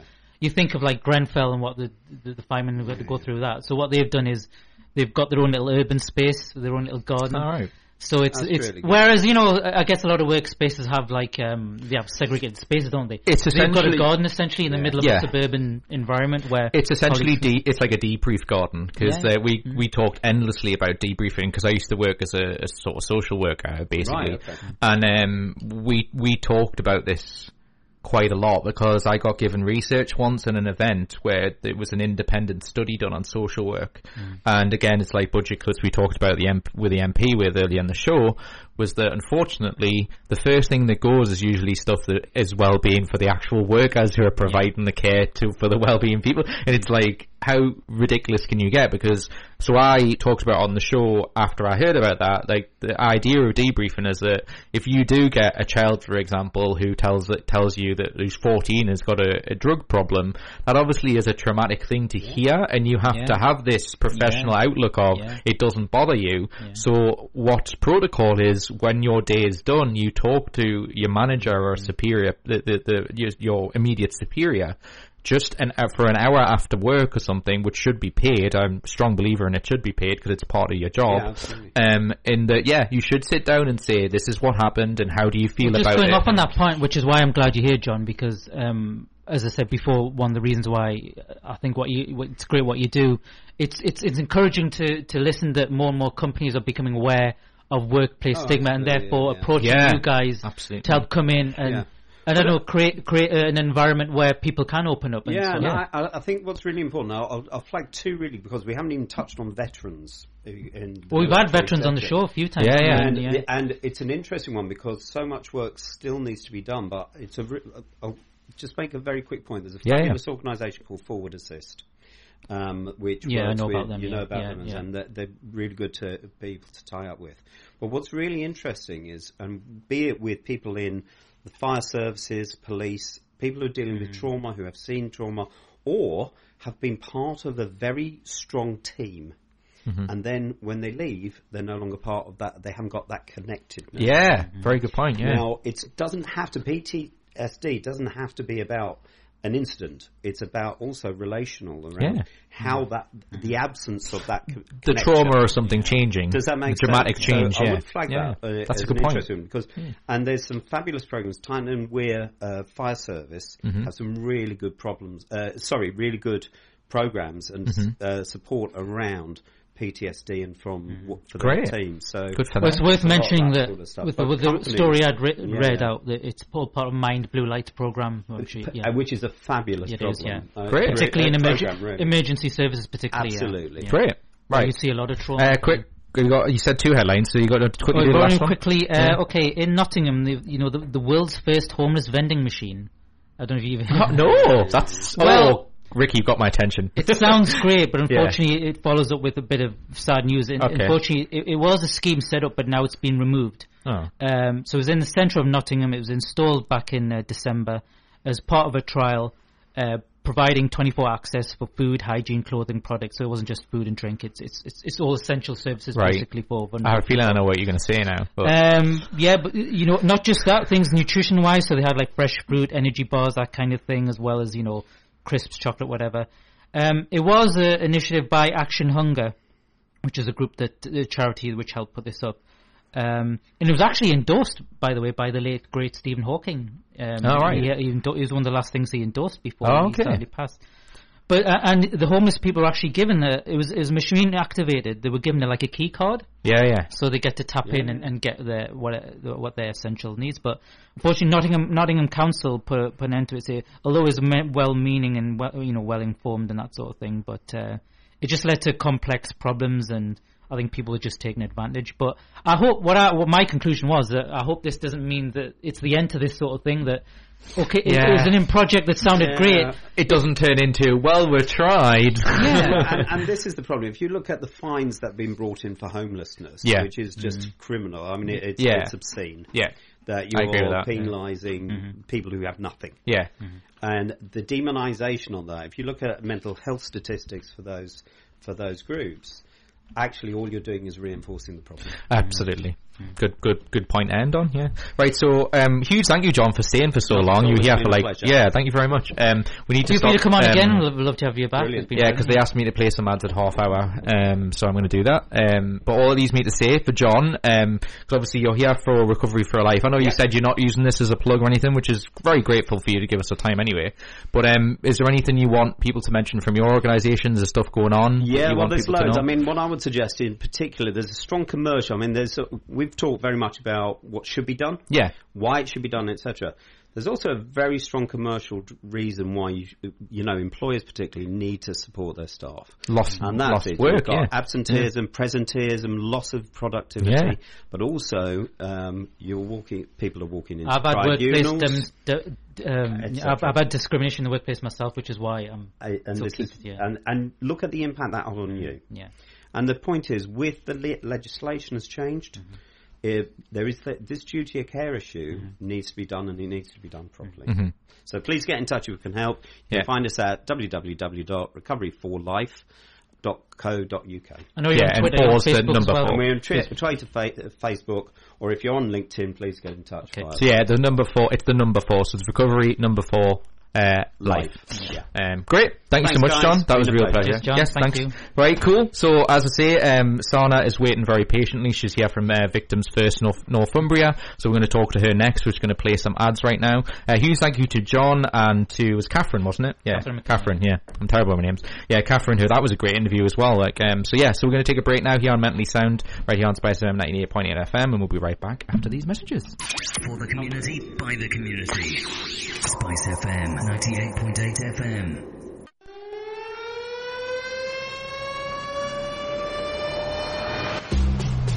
Newcastle Miller 2018. 25th year anniversary. The biggest multicultural festival on Tyneside. Bigger and better than ever before. Taking place on Sunday the 26th and Monday the 27th of August bank holiday weekend at the Exhibition Park, Newcastle City Centre. For more information, log on at newcastlemiller.co.uk or search us out on Facebook.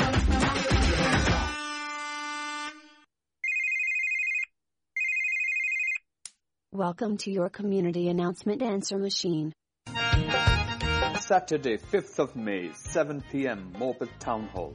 Performing live, music from Bollywood and Pakistan, including 3-course authentic meal. Infinity Band UK. Bring your family and friends. For tickets, call 07714986517 or on Facebook at Infinity Band UK.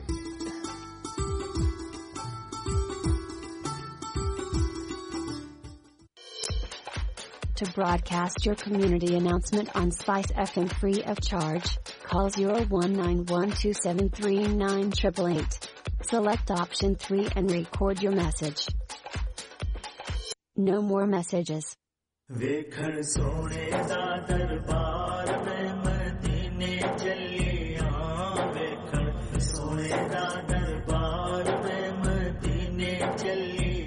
मोहतरम ख़वातीन व हज़रात, रमज़ान मुबारक के बाबरकत महीने में spice FM radio ने अपनी खसूसी नशरियात का एहतमाम किया है।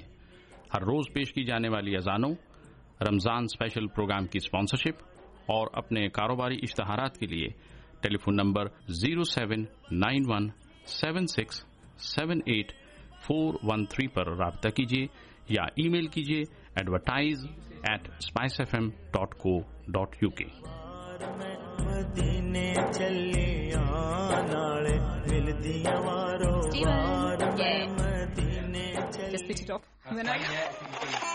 Sick of the same old radio sound?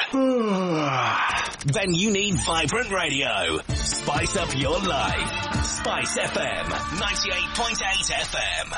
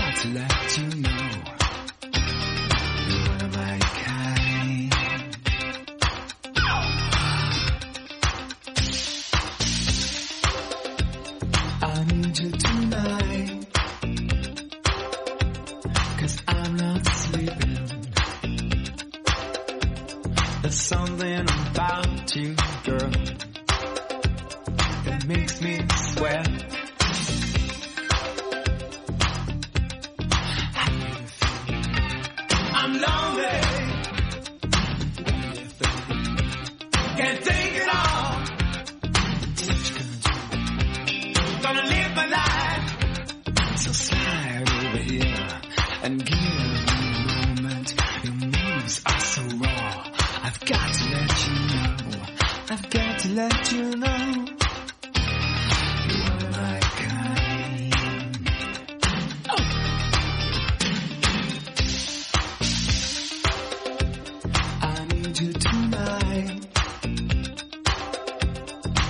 I'm not sleeping. There's something about you, girl, that makes me sweat.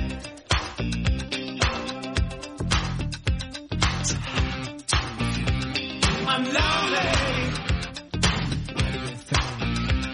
Can't think it all. Gonna live my life.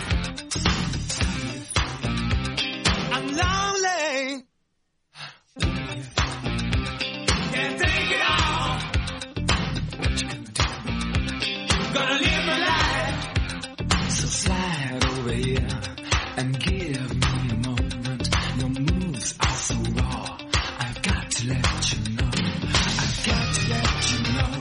So slide over here and give me a moment. I've got to let you know. I've got to let you know. You're one of my kind. Oh. What a great song. Need You Tonight. And I need you all tonight, quite frankly. My mental health is just... I'm sorry, I don't know what else to say. This is not your own podcast. Yeah. So I need you all, really, quite frankly. No, I'm having a really great time. This has been such a great show. If you've just tuned in, this is Mentally Sound. We're here every second and fourth Friday of every month here on Spice FM, 12 till 2 p.m. So we're here for the next 20 minutes or so. We've got a guest waiting very patiently who's listening to the last interview. Huge thank you to John, who's sticking around to listen to this, and to Catherine. We've basically non-stop had a guest on the show, which has been really fun because it makes it far more interesting. I mean, me and Ricky obviously enjoy talking and whatnot, but I think it gives a nice flow to it. They were just like next person on. So I hope you guys are enjoying it just as much as we are. If you want to just talk to us on the social medias, because I currently have no way of reading on the air, but obviously we'll chat to you afterwards if you so desire.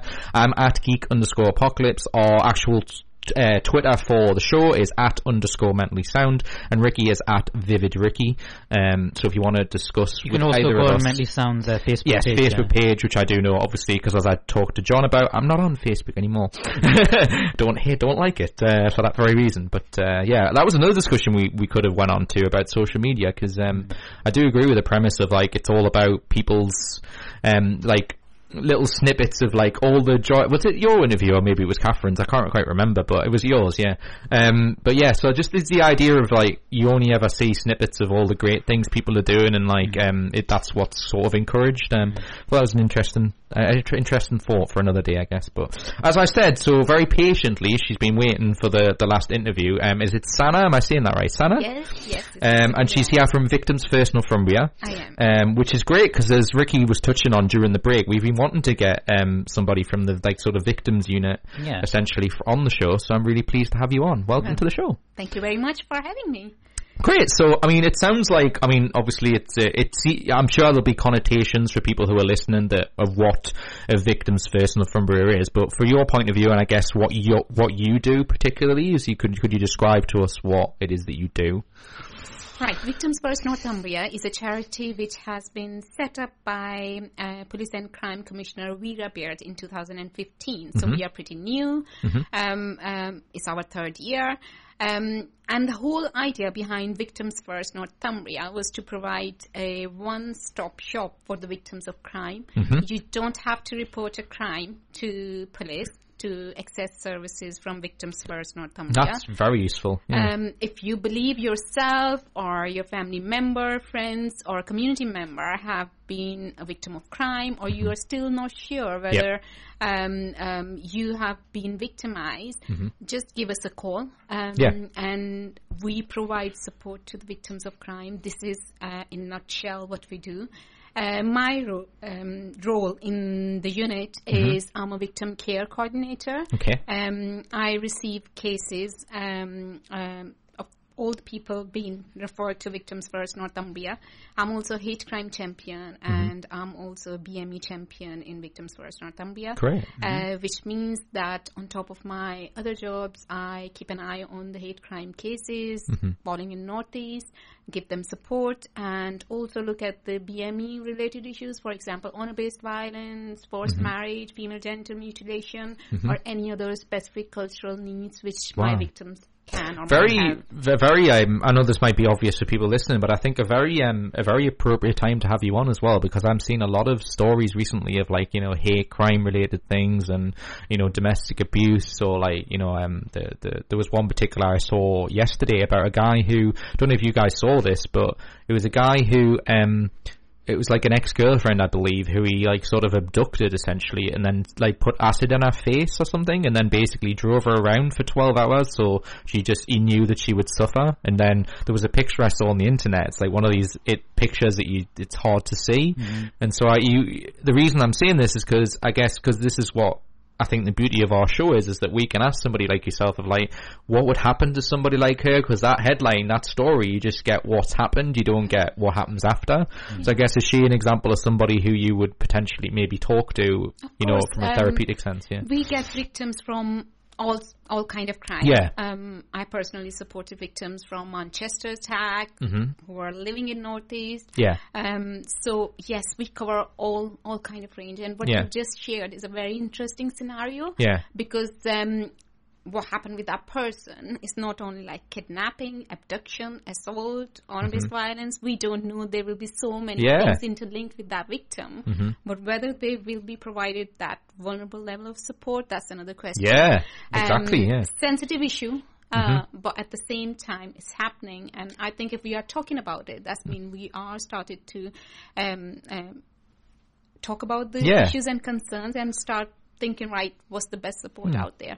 And I think that's why I'm more passionate about like BME work and hate crime. When we are talking about like mental health, one aspect of hate crime is targeting because of your mental health. And that's such a sensitive issue, because majority of the time victims of hate crime, they will say, right, I've been targeted, well, I am disabled mentally or physically.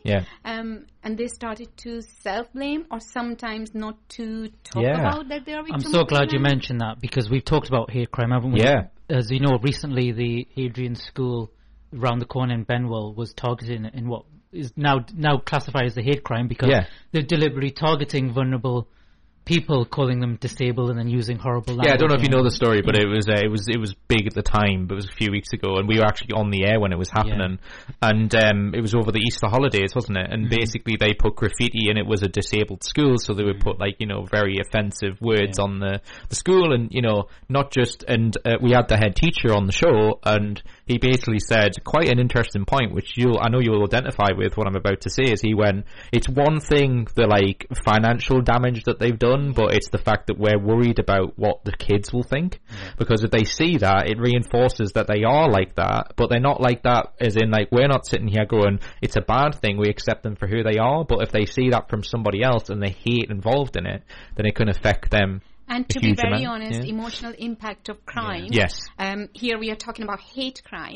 But even like small, like petty crime, like where someone just nicked something from a passerby. It has really bad emotional impact. Of course it does. And I think that's where Victims First Northumbria strongly stands, is that we do respect and accept that even if you might not have financial loss, the impact of crime could be very damaging. You might struggle to go out for a couple of days. You might be struggle to have social interaction you used to have. You might lose trust with anyone. But hate crime becomes even more worse in a sense, because you've been targeted for a specific reason.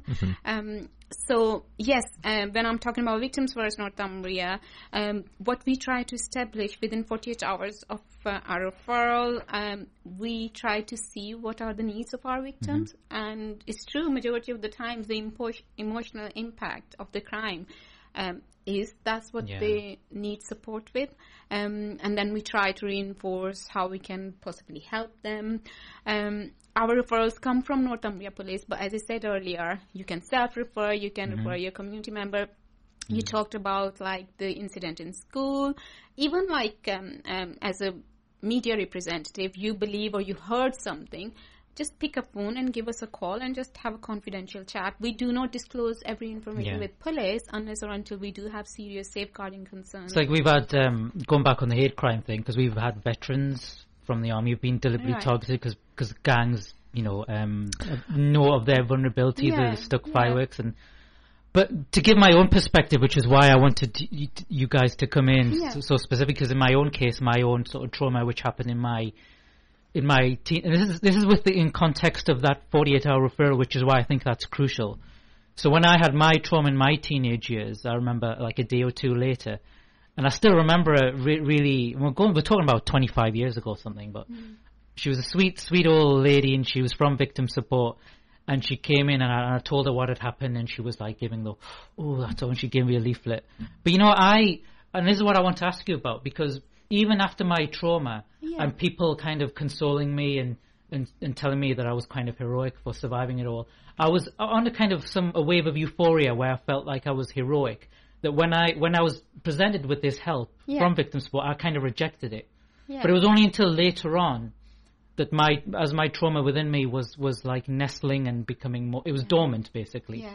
And then it affected me profoundly and greatly later on in life. Yeah. So what I'm saying is, and I know you're smiling because you say it's so crucial that service comes in as a form of prevention, I guess, Yeah, and I'm loving what you're saying. Yeah. And the reason is because each individual have their own road of journey. Yeah. Some will have like self-blame.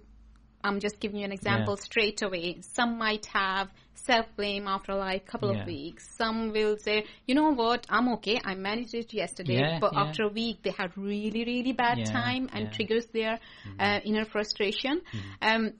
What I always say to my clients and to people I'm supporting is that you guide me what kind of support you are looking for. And you rightly said you did not need it at the time of initial period of your coping and recovering from that victimization, but you needed it after a long time. So I ensured, and so as my team, is that if nothing else, within 48 hours, when we establish contact with them, at least we leave them some information so they can always come back and reflect back. And I think that's where we all bring our own individuality, our own passion, and say to them, okay, just as an example, I had a domestic abuse victim from BME community. So it took her like good 3 months from my initial contact to actually come to the point where she was ready to access services.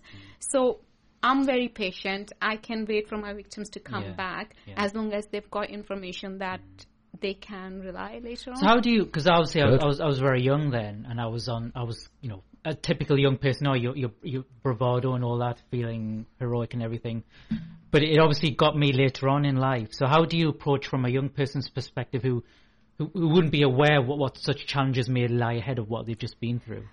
The law and the policies around victims of young victims is that we have to liaise with the parents and the guardians of the young victims. Okay. And that's the law. We cannot approach a young person directly. So that would be the first. So it becomes like a family initiative then, in some ways. Because the guardians and parents are the responsible for the welfare of the child. Of course, and to be very honest, majority of the time they would like to get support. They would like multi-agency work. We have our own young victim coordinator who's specialist in that area. So what she will then try to do, first of all, establish contact with the parent's guardian, offer them services. If we have to liaise with social services, school, or depends on the nature and severity of the crime, we will put that in place straight away.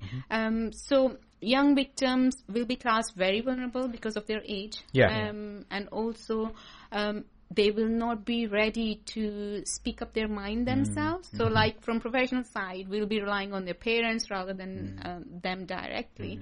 But by saying that, we'll try our level best that all the support is there around them. So you, in sense, informing the parents and guardians of signs to look out for in a way that... Of course we will. When we establish contact with the victims, we then try to see what impact of crime has actually have on that person. And when I'm talking about victims, I'm including young victims as well. So it could be emotional needs, any personal safety or security reasons, any mental health needs, any concerns about like targeting, any concerns about like education, social interaction. So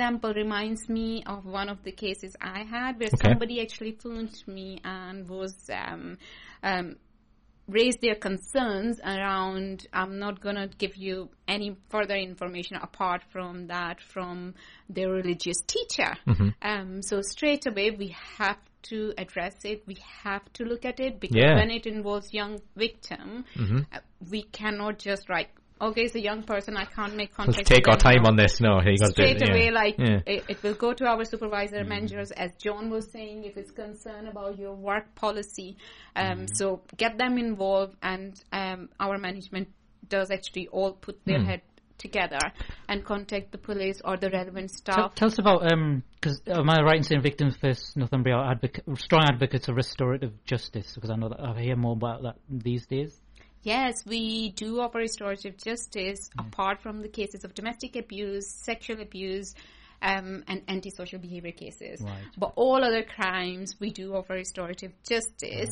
But by saying that, restorative justice will only be initiated or talked to where police has actually identified the suspect, because it will be giving a false hope to the victim of crime. Okay. If the offender is not identified and I'm saying to them, right, we'll arrange a restorative justice and try to find the answers. What is that?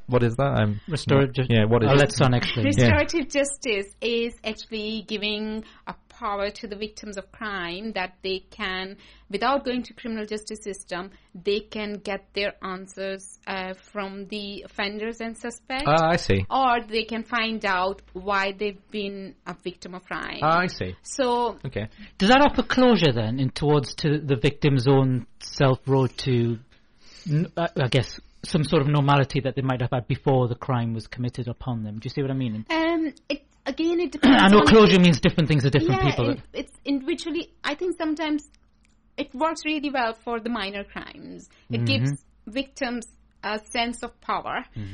As you are all aware, I'm not going to go into that debate of why many of the crimes go unprosecuted or doesn't go to that level.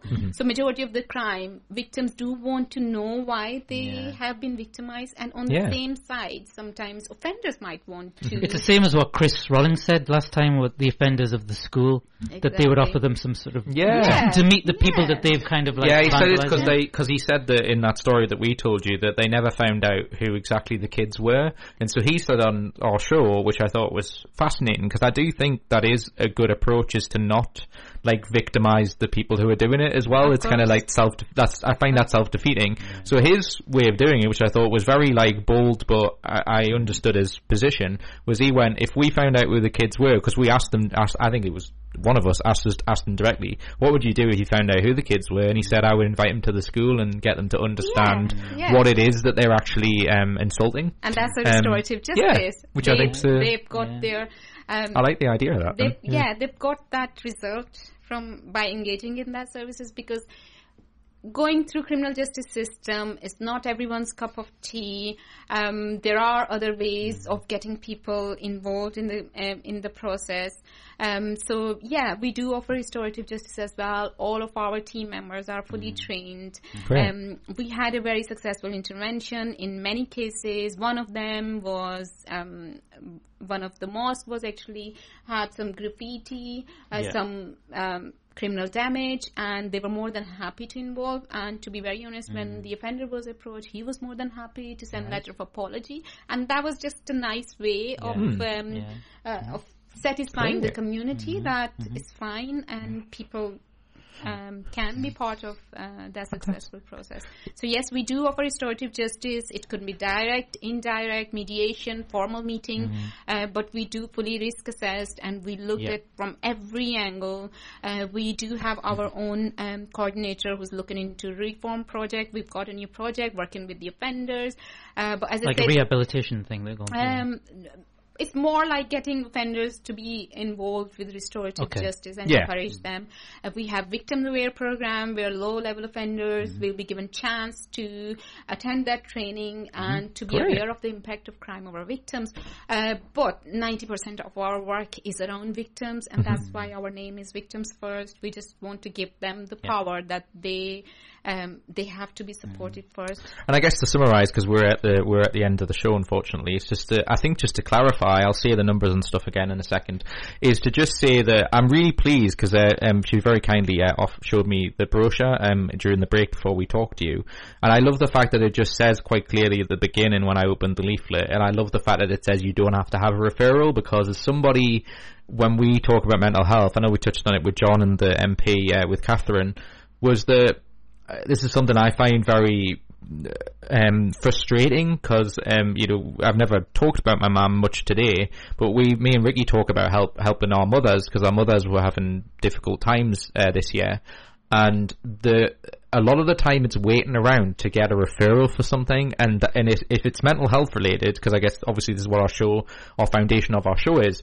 that can lead to the mental health feelings getting far worse than they were when you first asked for a referral. So waiting for a decision makes them feel terrible. It makes you feel helpless to help the person you're helping, and then it's ridiculous because once you get a referral, because we were waiting for an extra tablet for my mum for our Parkinson's, and then when she's got it now, so she's been on that for the last 10 days, and I can see the difference. Yeah. And it's just like, and then you stop, but your brain starts playing the game of, but what if this happened at the time it was supposed to? So that's very frustrating. So it's really nice, because I hope anyone who's listening to this, who's in the situation that we're describing, knows that they don't have to ring the police because they might for some reason feel uncertain or worried or whatever the case may be. So I'll mention your contact details, I guess, just because it makes sense too. It's so 0800 011 3116 is the helpline. They are around, as in they're open from Monday to Friday 8 a.m. till 8 p.m. and then Saturday 9 a.m. till 5 p.m. If you want to email them, you can at inquiries@victimsfirstnorthumbria.org.uk. I should say first is just the word first. Do you want to go on? Last thing, because I'm aware that your time is very close. Yes. Please don't suffer in silence. If you believe that yourself or anyone around you is a victim of crime or something is not right, please pick a phone, give us a call. We've just started our own website chat as well. We are getting referrals where people anonymously wanting to get information, and our coordinators are like keeping an eye on any live chat. So if you just want to get that, a support around that, you can do so. Referral, I really don't even want to call it referral because of technicalities. Just pick up phone. All we want from your side is your name, contact details, and a consent that you are happy for us to open your case with Victims First Northumbria. And even if you don't want us to open your case with Victims First Northumbria and you just want one-off chat, that's absolutely fine. We'll be more than happy to give you time. And support you as much as we can. Brilliant. Wow, what a fantastic show. Can I just say, this is one of the best, because you say it every week. I mean it this time because, we've had my MP, we had a discussion with John about workplace discrimination, plus that's good. And you as well with trauma, which is very personal and close to me, and I just feel overwhelmed. It's as if we've planned this show. It all worked really well. Bang goes the spontaneity of it all. Yeah, and now we need to do the script now, Ricky. Next show will all be about you, I promise. These things all written down, I now have to say. Anyway, huge thank you to all our guests. Thank you, Sana, for coming on. It's been a real pleasure. And she mentioned actually in the break, which I guess I'll say about potentially, because we talked about this before, but maybe getting some of our Northumbria police on would be good. Because we always think it's kind of nice to have that demographic of like the police are not just like for emergencies, you can talk to them outside of that, so that'd be kind of fun. But that's a talk for another day. A huge thank you to Sana, to Catherine McKinnell, who was a Member of Parliament for Newcastle North, to John Devitt for Recovery for Life, and he mentioned to talk to them about work-related mental health stuff, and obviously to Sana from Victims First Northumbria. So that number again is 0800 011 3116 if you want to talk to them. Huge thank you to us, and thank you to us. Huge thank you to us for being awesome. I'm tired. It's been a long time. Huge thank you to everyone who's been listening to the show, I should say. We are on the last Friday, I should say, of 25th May. 25th, thank you.